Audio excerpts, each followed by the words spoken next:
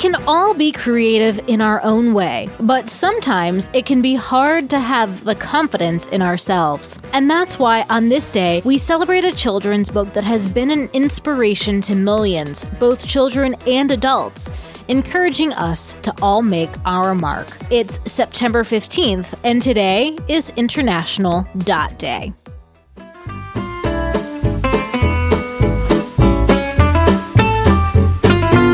Welcome to Taco Cast Podcast, Every Day is a Holiday. No, really, it is. Did you know that literally every day is a holiday? I don't know about you, but I love having a reason to celebrate every day. Whether it's your favorite foods day or something else totally random, happy holiday to you. It was on September 15th, 2003, that Peter H. Reynolds released his book, The Dot. In this children's book, the main character, Vishta, was embarrassed that she couldn't draw, but her art teacher encouraged her. Just make a mark and see where it takes you, she said. So Vishta marked her paper with a small dot. When her artwork of a dot was hung on the classroom wall, she was so proud of her work that she began creating drawings with all kinds of dots and passing her lesson of confidence on to others. The dot was small but mighty and helped show her individuality and creativity, which has since inspired millions of readers. The dot has been adopted by teachers, and Terry Shea,